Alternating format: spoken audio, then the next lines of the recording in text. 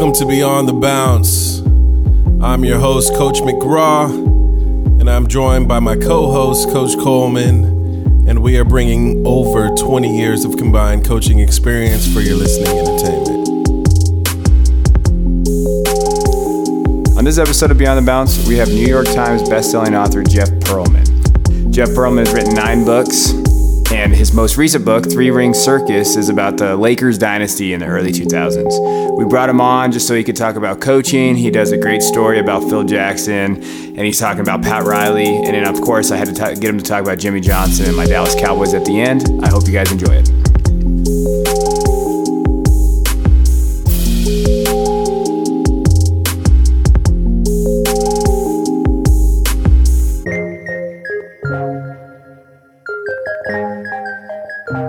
Thank you once again for coming on the show. Just to jump right in it, in 2014 you released Showtime, the biography on LA Lakers 1980s version, and fast forward to today with the Three Ring Circus. What was the motivation behind doing this book after already doing a Lakers book previously? I don't really think of it as there's not in a way I feel like I've been doing all these interviews and I kind of lie and make it sound like there's more connective tissue than there is. Truth of the matter is, it's a really good subject for a book, and they have these giant characters, and it's a huge franchise, and it's a kind of era that I don't think was really ever analyzed that well. Right. There's some really good books on it, good pieces on it, but I don't know. So when you look at Shaq and Kobe and Phil, and you look at the team and the franchise, I actually feel like in a way I'm full of crap sometimes, and I'll say, well, the connective tissue between the franchise and mine. The truth of the matter is, it's just a good subject, and you're looking for a book subject to write about. And right.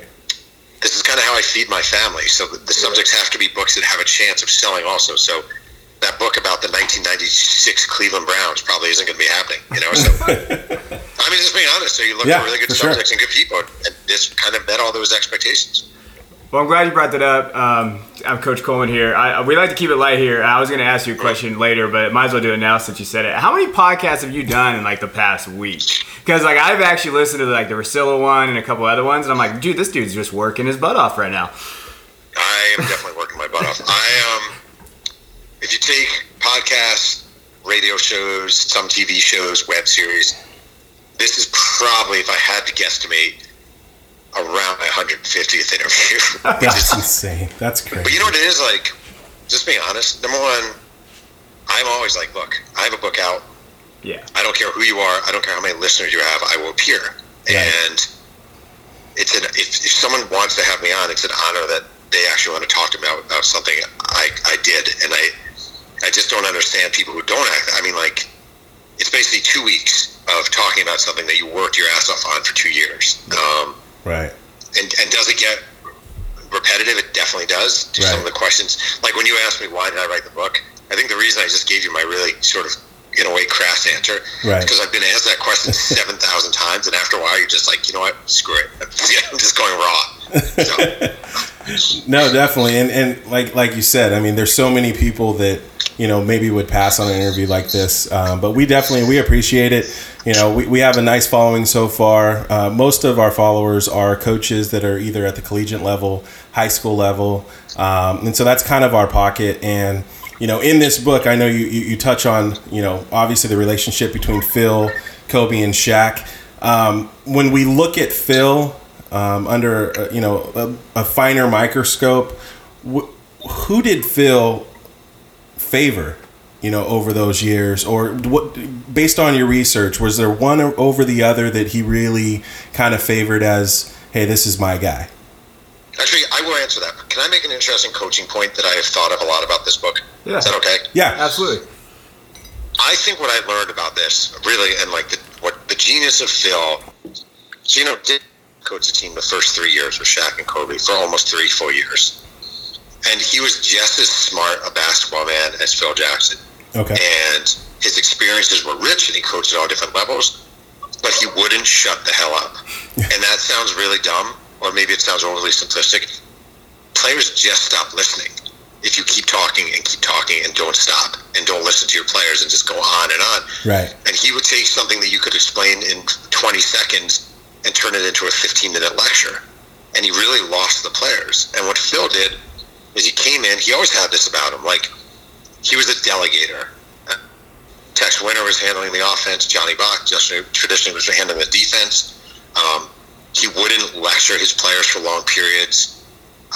They would have little meditation sessions and stuff like that, but those are really quiet to lather in your own silence. And he just was really smart about not overly interfering and not, always talking for the sake of hearing himself talk. And that is the biggest lesson I learned coaching-wise from this book, is shut the hell up. Like, just be quiet. Let your players handle it and make your lessons quick. I would say he favored Shaq because Kobe was really difficult to coach during that period. He just was. He saw himself as kind of the heir to Jordan, and even though he was the heir to Jordan, so he was correct. Right. He wasn't Jordan yet, but he thought of himself like Jordan, and it would be really exasperating if the Lakers were playing, let's just say Toronto with Vince Carter, or Allen Iverson, or any of that ilk, Tracy McGrady. Kobe always took it as a personal challenge. And he would kind of scrap. You'd have this system. All right, here's the system, triangle, blah, blah, blah. And all of a sudden, Kobe's shooting 8 for 30, and he's trying to dunk over Vince Carter. And that would just drive everyone crazy. And that kind of thing was a real challenge for him. Shaq, you knew what you were getting with Shaq. You knew the effort you were getting with Shaq. Right. You knew his physical dominance. But Kobe was a little hit or miss during that period. Awesome. So you brought up the coaching thing, which I really love, because I'm one of those coaches. I don't do that stuff. I know coaches out there, they talk for 25 minutes after practice, and I'm done. Like, I'm like, all right, guys, see you later. Like, that's just who I am. My wife will kill me if my ass doesn't get home. So I just go, hey, I'm out of here. So for coaching wise, especially, I know you have a lot about the NBA. I know that. So in retrospect, when we're looking at like Pat Riley and Phil Jackson, and I don't know if you know a lot about Pat. I'm sure you do. How are those guys the same, but how are they different? What were their fundamental differences between those two guys? It's interesting. I wrote a book called Showtime that was about the 80s Lakers. So I wrote a lot about Pat Riley. And Pat Riley had a intensity that I would say Phil Jackson did not portray, at least. He had a phrase, Pat Riley, and it was he would use it a lot, called peripheral opponents. And he would always warn his players about peripheral opponents, especially during the playoffs. And what he meant by peripheral opponents were any distractions that could interfere. So peripheral opponent would be wives and girlfriends. Peripheral opponents would be a party. Peripheral opponents would be going out for a drink. Peripheral opponents would be staying out too late. Okay. All these things, he was like, you have to watch out for peripheral opponents. And he was super hyper intense about that. And that too, after a while, wore out with the Lakers. Like, by the end, the Lakers were done with Pat Riley. Right. Because it was just too much and too intense. And that kind of happens. I mean, after a while, almost all coaches, they wear out their welcome. Phil Jackson was not that at all. He was almost the exact opposite, which was, Shaq, you're 28 years old. You know what's best for you. I'm going to trust you. Just don't violate that trust. One thing he did really well, I think, like Phil Jackson did super well. In fact, both those guys did really well. Right. They would get problem child players or difficult players from other areas, bring them in, and if they worked, they worked well. But if they didn't work, they never wound up major distractions. Like, obviously, Rodman in Chicago is a perfect example where he made that work. But also, like, Pat Riley would have, like, he brought in, like, Wes Matthews was a backup point guard. Wes Matthews was a pain in the ass everywhere he went. But he was kind of afraid of Pat Riley. So both those guys were really good at taking fringe players. J.R. Rider joins the Lakers in 2000, 2001. It didn't work out, but he wasn't a distraction. Like, there's something about Phil Jackson where he's almost like the dog whisperer, where he can manage people and personalities, and even if they're not really working out, they don't become overly disruptive. They're almost intimidated of him, and they don't want to disappoint him. And that kind of how it was with Rider. Yeah. I'd also couple Meta World Peace in there.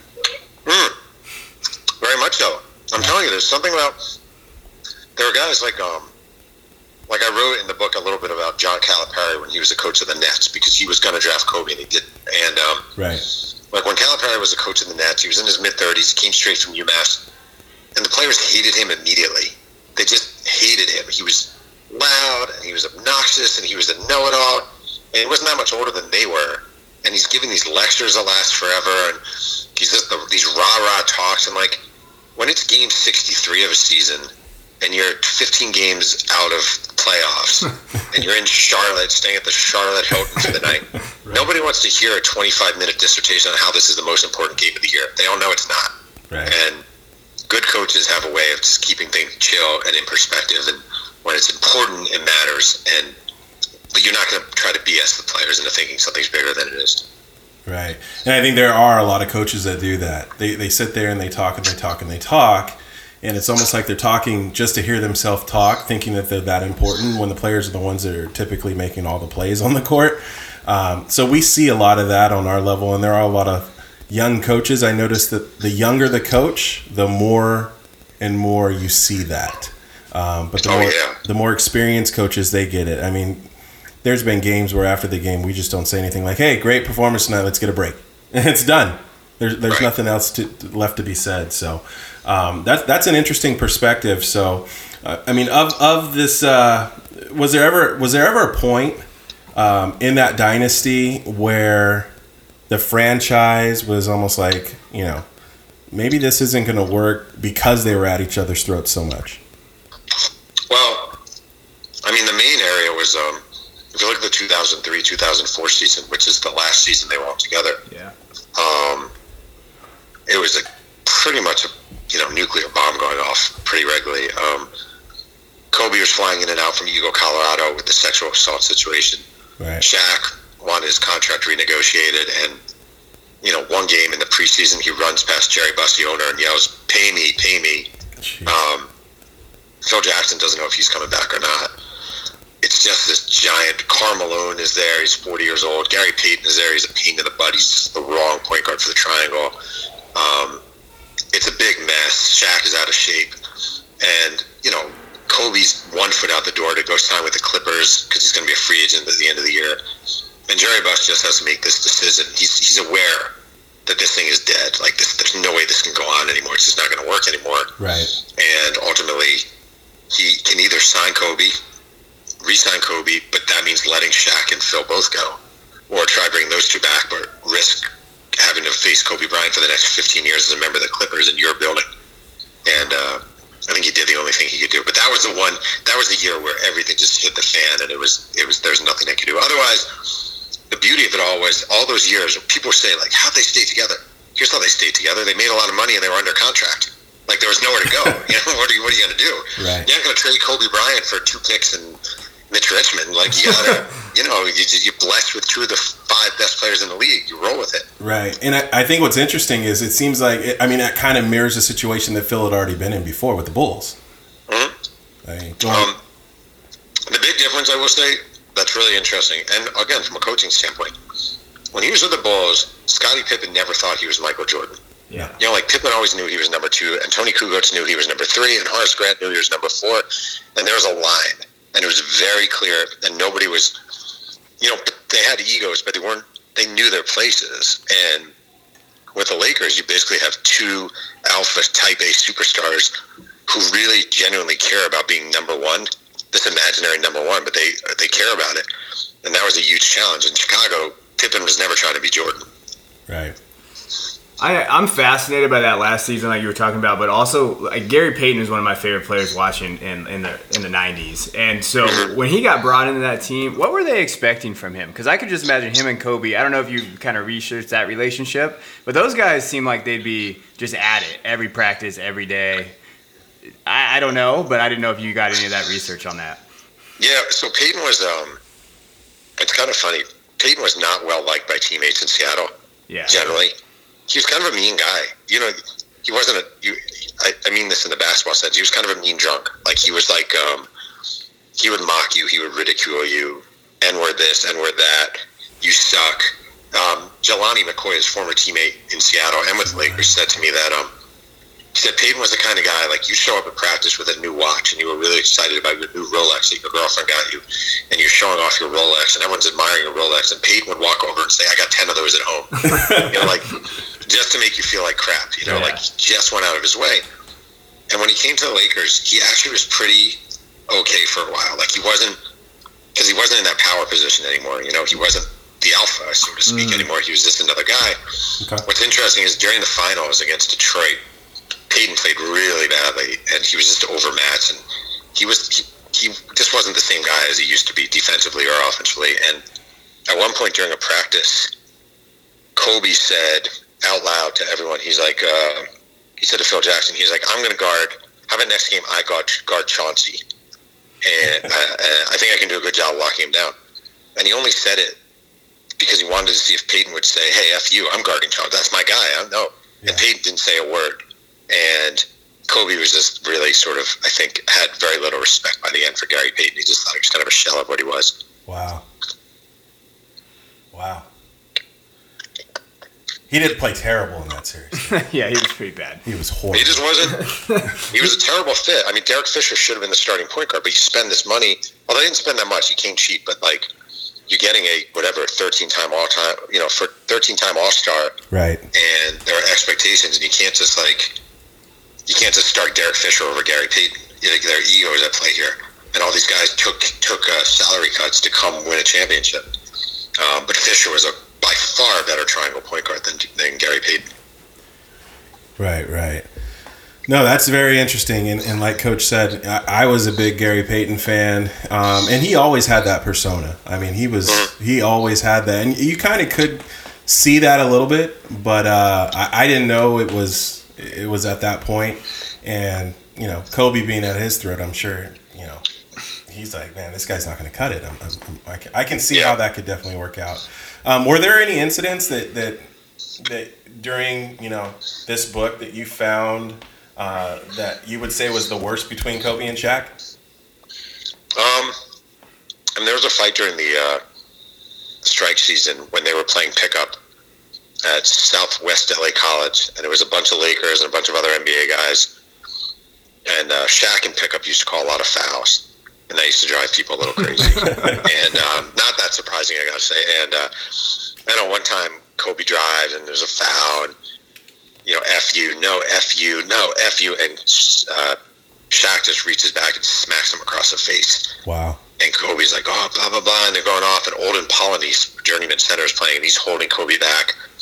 And Shaq's like, I can get you traded, man. I can get you traded. And they're going back. But this is my team. That was probably the ugly moment in the. But there were a lot of mini dust ups, and they were very passive aggressive for the most part. There was a lot of like trash talk via the media, like right. After a game, the press all runs to Shaq, and Shaq's like, yeah, we'd be okay, but maybe if someone didn't shoot 26 times, we'd be a little better.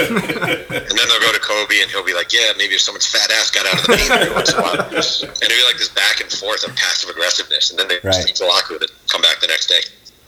Well, as a Kings fan, I wish that would have exploded that locker room because they've ruined my early 2000s childhood forever. But yeah, no, I 100%. Like I love that dynamic, and as coaches, we have a Shaq and Kobe on our teams every once in a while. Obviously, not as good, especially where I coach, but just their demeanor and how they act, and so it's always interesting to hear how like other coaches deal with guys like that, because every year we have guys like that. It's one of those things that's like, I have a kid right now like that. He's probably the most talented kid I've ever had, but his personality doesn't lend very well to like yelling and getting on him, and you have to try to figure it out, and it's tough as a coach, and you've probably seen that throughout your time watching NBA. I think the best coaches know their personnel, and like I think like you mentioned Pat Riley. I think Pat Riley, like to me, best coach I've ever seen is actually Pat Riley, not Phil Jackson. And I think the reason I say that, he brings Showtime to LA. He gets Knicks. He has completely different personnel. So now instead of Magic and James Worthy, it's Patrick Ewing and Charles Oakley and Anthony Mason. Okay. And he completely runs a different system. Like he does a 180 and goes from run and gun to beat the crap out of you down low. That's amazing. Like it's not, Phil Jackson was great, like great. But he did run the triangle everywhere he went. And even when he went to the Knicks, he insisted on the triangle when it was kind of outdated. Yeah. Pat Riley he'll just morph and change. And the best coaches coach their players. They don't have a system and make their players, adjust to it if it doesn't fit. No, that's a valid point. I mean, and especially, I'd love to hear what you think about this year, like where you're at. And I think a great transition and valid question would be, with that in light, personal opinion, who do you think the best coach in the NBA is today? That's a good question. I mean, who do I think the best coach in the NBA today is? Yeah, sorry to put you on the spot there, Jeff, but yeah. You know, you're gonna laugh at me because it did not end well. I'm a huge Doc Rivers fan. Really? I love Doc Rivers as a coach. It did not go well this year. Right. I feel like the bubble is a factor. I just think that team definitely had some chemistry issues. Right. I'm just a fan. I know I'm sure obviously guys did better jobs this year than Doc Rivers. I just think consistently players play hard for him, and to be around that long, coaching that long, right, that many different genres. If you think about the stars he's had, from Steve Francis Garnett to Dwight Howard to Kawhi Leonard to he's been a million different places. Garnett, Gray Allen, they always play hard for him. Like they always play hard for him. It is not easy to consistently get players, and players love him. But he's not you don't walk over him. I just think, I'm not saying X's and O's he's the best. There are definitely better X's and O's coaches, but I'm a fan of guys who they can get their players to play hard all the time. And I just think, I know the Clippers, they were kind of a mess. I don't really put that on him. No. I don't know. So I'm a big Doc Rivers fan. I think that's a great hire. I think that is the perfect hire for the Sixers. The perfect hire. I have a lot of Sixer friends who love that hire. They think that out of anybody that can get Embiid and Simmons to work hard and play hard and kind of get that team right, it would be Doc. It's like when the Astros hired Dusty Baker as a manager, and you're like, you know what, that doesn't make sense. It makes too much sense. It's like too good of a hire. It just makes perfect sense. Yeah, right. Exactly. Right. Definitely. So, I mean, with that being said, of those two eras that you've covered, there's one era that for me being a diehard Laker fan, is that brief period, in between where Kobe, before he won with Pau and Metta, where I thought it was his coming of age. And do you think that the experiences, and how did those experiences, I'd say, personally, I think Kobe was humbled the years after Shaq was done. But was there anything at that time that the Lakers could have thought that once Shaq was out, did they think that they were going to get back to the championship by all means, or? I mean, I think they planned on it, but I don't think there's any reason to. I think that's Kobe's greatest accomplishment, and I bet he would have said that too. Are those two? I mean, those teams are not great. You can't talk about those teams as all-time great Laker teams. No, because they weren't talent-wise. I mean, there's a lot of moving parts, and guys Pau Gasol was an excellent player, but he's not an all-time great. Lamar Odom was a very good player, but he's not an all-time great. Ron Artest was a great defensive player. They didn't have a Shaq.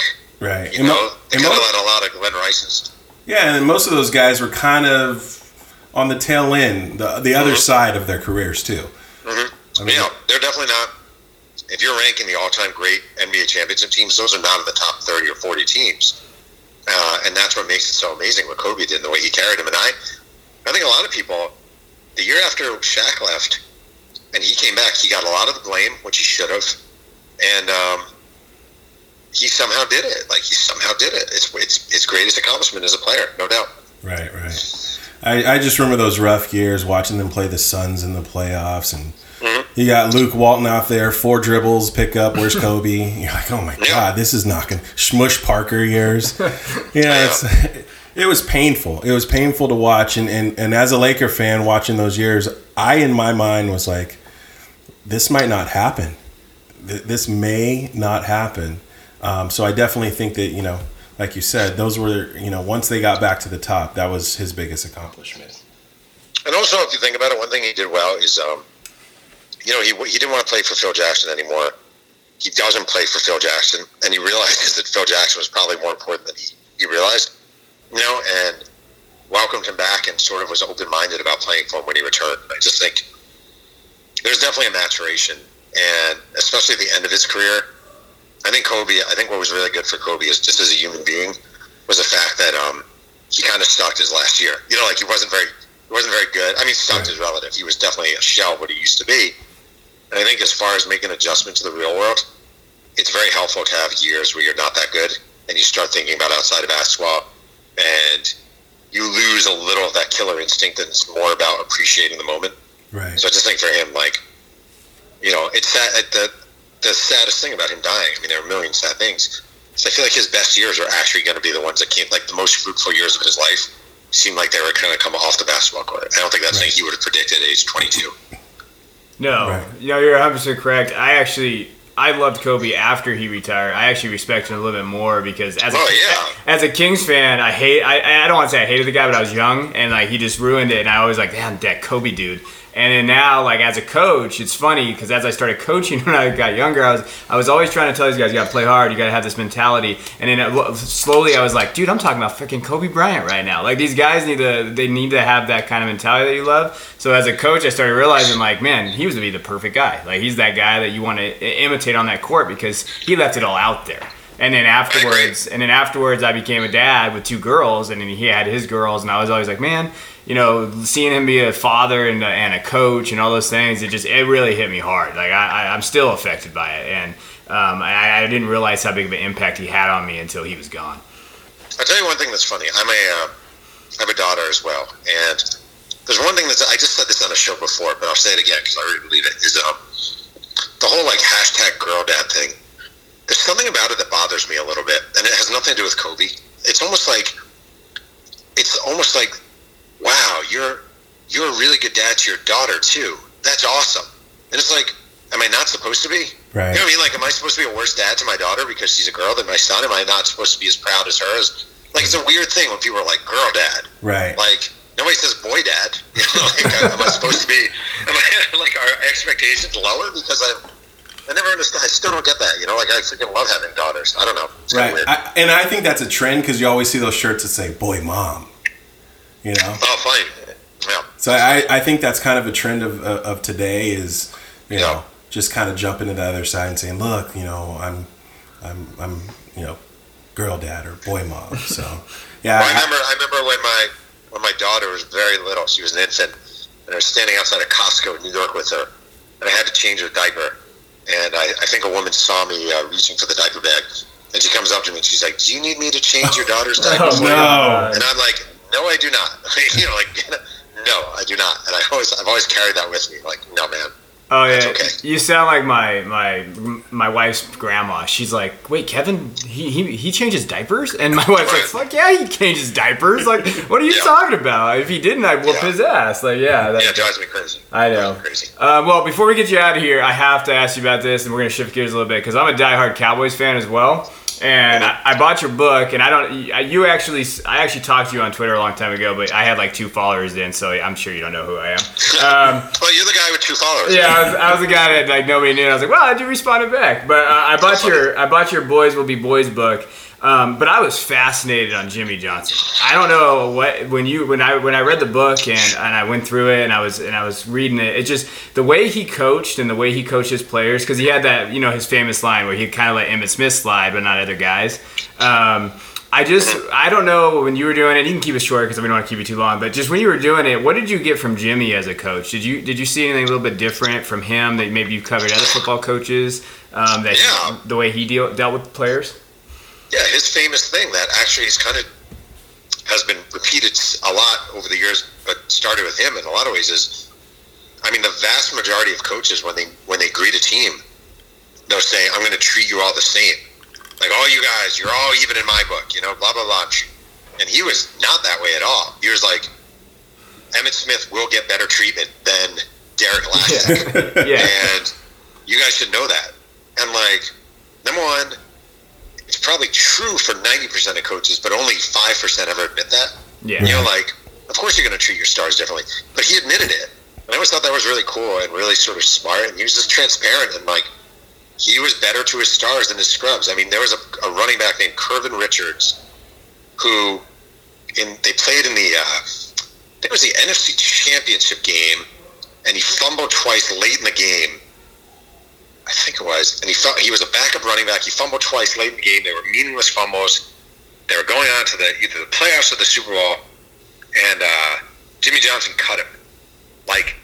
Heading into the playoffs, cut him because he fumbled twice in a meaningless game. Wow. He obviously would not have done that to Emmitt Smith, but he was trying to send a message, and he was just like, "Screw it, I'm cutting Curvin Richards, and I'm going to send a message that I mean business." He was just completely uneven in the way he treated players, and very proud of it. Yeah, no, that's what always fascinated by him, because we always talk about that, like, oh, my best player, and it's like, well, all coaches in the back of our mind were always like, well, if my best player walks in like a minute late, there's no way I can't start him tomorrow. Like, it's one of those things, like, all right, you need to get your ass here, but I always read that, and I was like, man, Jimmy he didn't care. He was like, no, yeah, Emmett's my best player. If he's falling asleep, yeah, I'd just be like, hey, wake up, man, let's go. Right, exactly. Well, Jeff, thank you so much for coming on our show. We truly appreciate it. We wish you the best success with this most recent release, Three Ring Circus, and just keep doing what you're doing. It's a pleasure to have you on the show. Very interesting point of views that you brought to the table this evening. So you guys know, just so you know, I got $10,000 in appearance, right? Well, this didn't happen. Well, this won't get released then. I think $4 and a diet soda. All right, we can do that. We can do that. Give us your Venmo, and we'll take care of that. Nice, thank you. Thanks for having me on. All right. Thanks, Jeff. Have a good one.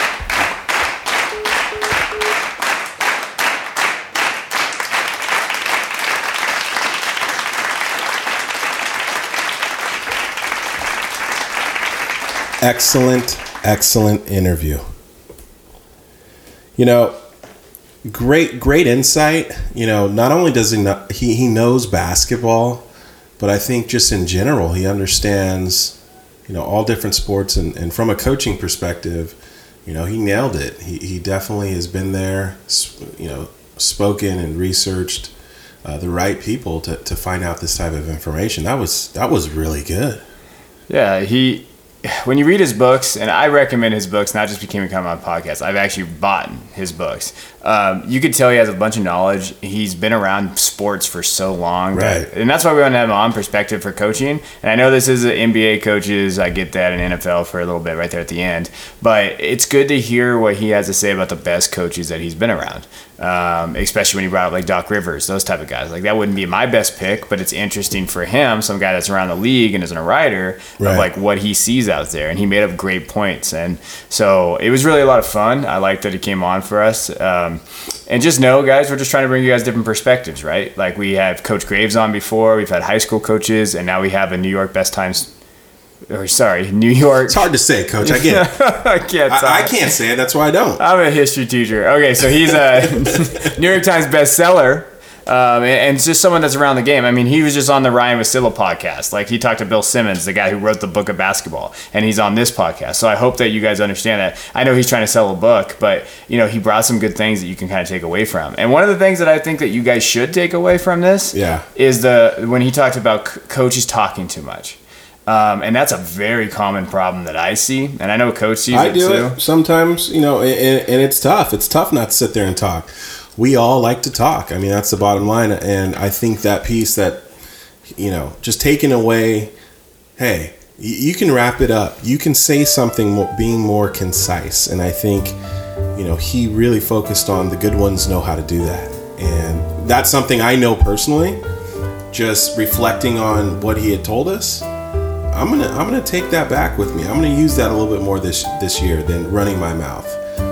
And just see, what kind of impact it does make. Because like you said, when you're, 65 games in and, it does make sense. Like, there's only so much you can say. And, I'm no Calipari, but yeah, I think that's a very valid and good point.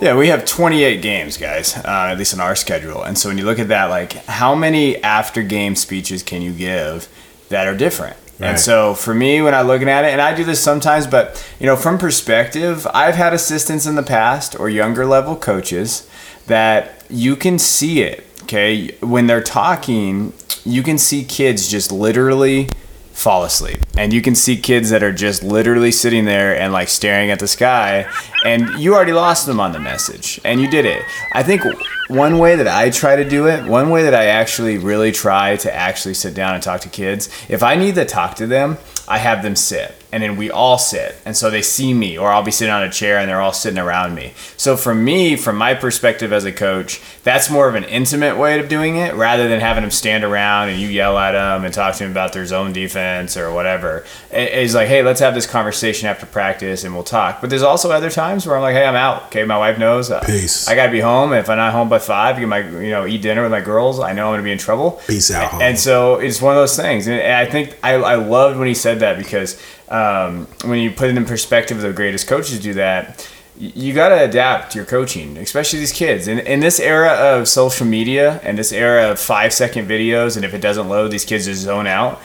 Do you really think they're going to listen to you talk for 15 minutes about how they need to play better or they do these things? It's got to be quick. And in practices, when you're teaching these kids things, you got to be able to teach it very quickly and to the point. Don't draw these things out. Okay. Right. And especially younger coaches. I did it when I was younger as well. I thought the more I talked, the more they would respect me. I don't think that's true. Okay. No. It's, hey, does this guy know what he's talking about? Let's get out of here. Let's learn. And so for me, I really enjoyed that. I really think that's great. And I love the difference in coaches, guys like Pat Riley and Phil Jackson. He talked about that. Like, be a better coach, learn from those guys, and understand like what they do, and then transfer it to high school kids, which is different, but at the same time, it's the same. And the point that I think that we all need to respect and understand is we're not Pat Riley. We're not Phil Jackson. We're not Doc Rivers. Yeah. But they're coaches just like us, right? And I think it applies at every level.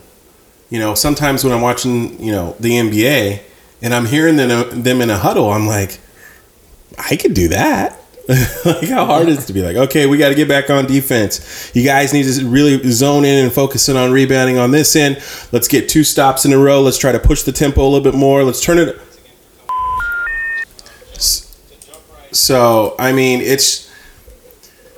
I don't know. It's just, I just think that too many times we're just trying to be somebody else. But I think these experiences and these examples help craft and develop our own coaching style and our own identity as a coach. But the information and Pat Riley and Phil Jackson, and it's just cool to see that perspective. And he's well respected, well respected author, and I definitely I got a lot out of that. Yeah, and learn from these things, read, understand different coaching books and things that you can do out there, and go from there and just be a better coach. So that's what we're hoping you get out of that. And be a better coach. And it was an amazing thing. Okay, it was an amazing thing. And make sure you adapt and change. Okay, if you don't adapt and change, like the thing he talked about with Pat Riley also about how he went from different coaching stints and he had to change his offense. I think that's important too. If right. So I run 5 out and it's guard oriented because that's who I have. But if I'm sitting here and I go to a new school and I got 2 6'8" guys, I'm not gonna be like, yo, 5 out, bro. Like, this is what we're running. Like, you listen to me now. It's like, nah, we'll figure this out. Okay, we'll run a new offense. You have to dictate your offense, especially high school level, because you don't know who's coming. Right. Based on what you have out there. Don't just get stuck and say, this is what I'm running. Like, no, adapt, change, figure it out. Like, do it together with your other coaches in the program and your kids and listen to them and say, hey, this isn't working, coach. Like, don't be that guy that coaches. This is the system I've ran for 20 years and this is what we're going to do. And if you look at what happened to Phil towards the end, and especially in New York and those other areas that he tried that's where he failed. He failed there. He didn't realize that the game was changing. Okay. Right. And right now the game's all about threes and layups. Right. Okay, threes and layups, and play as fast as you can. So adapt to that. And I think the ones that do it are the ones that survive. And I think Doc Rivers was a prime example where he said, hey, he's been there, done that, multiple teams, multiple personalities, and each time it comes down to, hey, I can coach. I'm a player's coach. Like, he knows how to motivate his guys. Doesn't matter who it is, personality, he can motivate his guys. And I think when you have that ability to flex, you're definitely going to see some longevity in terms of your coaching career, and you're probably going to have more success in different environments. So, that's something that is, my day job is, I'm a salesperson. So for me, sales is all about flexing, changing, following the other person's lead, being likable. Like, there's so many different things that you do in sales, and you can implement some of those techniques into your coaching style. And I know I do so much. And I just think it's really important to flex, and really important to be a chameleon, and really don't stay so rigid and make your kids conform to what you're doing. You have to be open-minded. You have to be respected, but you have to be open-minded. You have to be willing to look yourself in the mirror and say, hey, it's not about me. It's about my team. This is the talent I have. And with this talent, we're going to do this. And I always like coaches that I can see that do that, because they have more success. And then you always have that coach that's running the same system for 20 years. He's got guys that are going to a spot like robots, and you're like, dude, he's got so much talent. Like, they could be killing us, but coaches, he's just set in his ways. And I love coaching as those guys, because I know how to stop them. And I've been running this for 5 years. Okay, well, I've been going against you for 5 years, so I know what to do.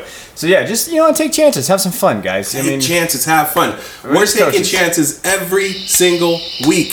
Every single week we're taking chances, and the reason why we're taking chances is because we want to make sure that we bring you some new content. I know we've been off for a while. We've been working. School year started, but we're back. And we're taking chances because we're going out there and we're asking some of these people, hey, we want you on our show. And it's not the easiest thing to do to get some of these bigger names, but you have to take chances. Sorry about the fire drill in the back. We talked about that on our last episode. It happens. But take chances. As a coach, take chances on your players. Believe in them. Trust them. Take chances on yourself and your own ability. Go ahead, apply for that job you think you're not qualified for, right? Take a chance on it. Try a new system. Try to do something different. At the end, the only thing that can happen is you will learn from it, and you'll be better. You'll mature from it. So that would be kind of the consistent theme, and keep it short, which I just didn't. Yeah, coach just went against everything we just talked about. He just went on a monologue for 20 minutes about taking chances. Okay, I need you guys to listen to me for about 15 minutes. So don't listen to him. So I'll keep this quick. Thank you for listening. I hope you learned something from this. We'll see you next week. Bye.